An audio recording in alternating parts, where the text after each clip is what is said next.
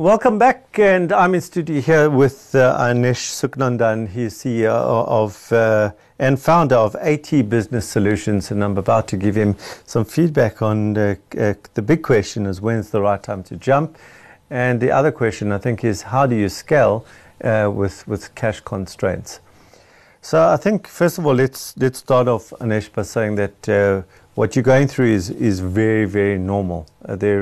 All businesses that scale, particularly where you've got a supply side that's either COD or even on 30 or 60 days, and you've got a demand side, your client side who's paying you longer than that, there's always this cash flow hole that you get yourself into.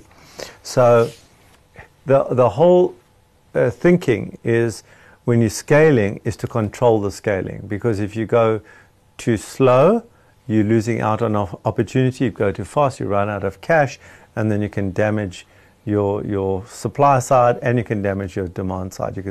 So it's about managing. It's like trying to row between those two the whole time, make sure that you don't fall over.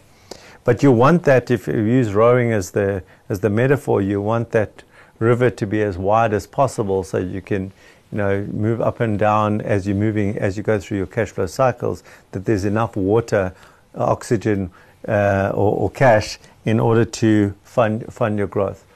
So you're wanting to set up as much of that as possible when things are going good. It sounds like things are going good now, and now would be the right time to approach a bank and ask for an OD facility. Whether you use it or not, I think in your type of work, in your line of work, I think it's important to get an OD facility. So the banks are going to ask you how much OD you want, and my guess is that whatever their number is, they're not going to give it to you. They're going to give you slightly less. That's fine. Take it. It's a foot in the door. Then it's about proving that you service that OD facility well, that you're using it, and then you go and you show your financials, and you start getting a bigger and bigger OD facility. Banks generally are the cheapest form of funding other than your client. Your client is the cheapest form of funding. So you're wanting to now try and provide either a discount, or you're trying to provide some incentive for your clients to pay quicker. And you spoke about in the last segment, you spoke about the ones that are paying COD. So you might now talk, instead of paying 2 weeks and 30 days, that you get a deposit in 2 weeks. It's two phases that you break that. You want to bring as much cash in upfront as possible, because that's going to fund the repurchasing as well. So that's the one side. In terms of the banks, in order to try and extend, widen that river of money, they want to see history. So for me, my guess, if you are like most small businesses, your financial discipline is not that strong, or maybe you're different. But what banks are wanting to see is history.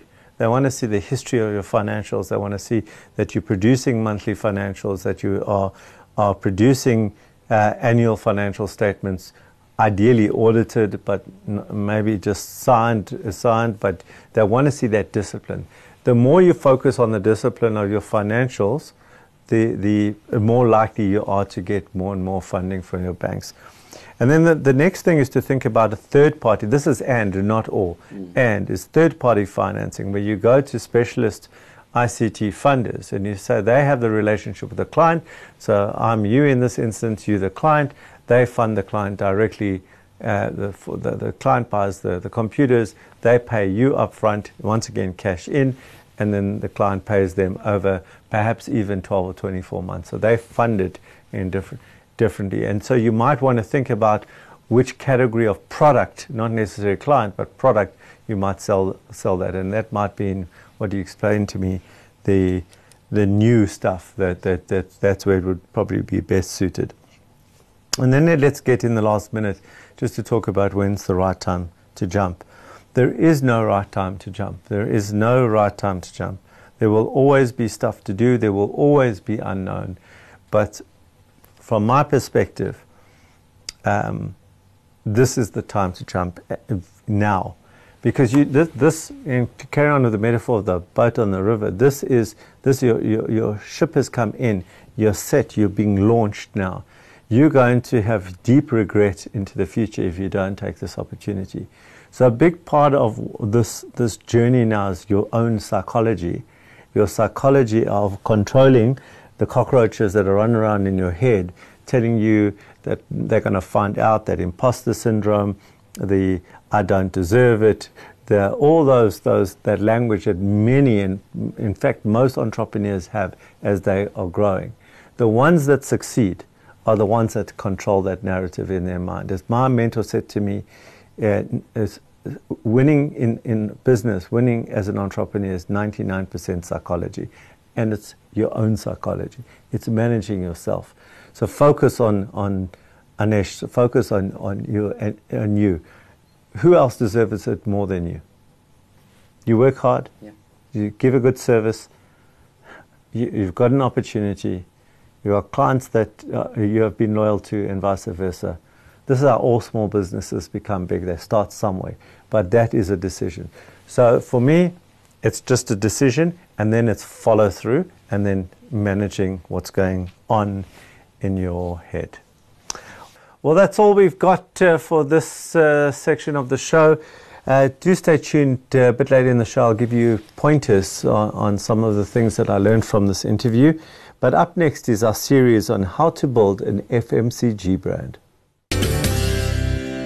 This is our slot on building your FMCG brand. In studio with us to help us think through how to build your FMCG brand is Chef Ryan Lurie, or Ryan Chef Lurie. We get a little confused between the two, or I do. And he's the founder of Namya Japan, which is a high caffeine content drink. Last week we spoke about pricing strategy. First of all, welcome.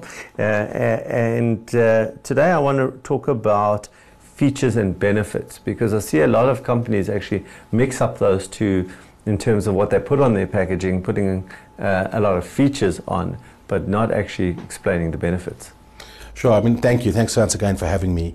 I think you've hit the nail on the head that a lot of companies just focus on the features and the features and the features and the features, or think that they're talking about features, but they're actually talking about benefits. It's very important to remember that both play a role in the product that you're trying to design or trying to put on the shelves and trying to get consumers to use. Features are very much the static things about it. What color is it?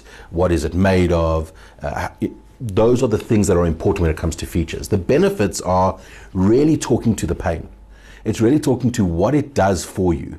So the benefits of a product are what pain does it solve for you as the consumer, or what pleasure does it bring you as the consumer. Those are the benefits that really, really make the difference to whoever's using the product.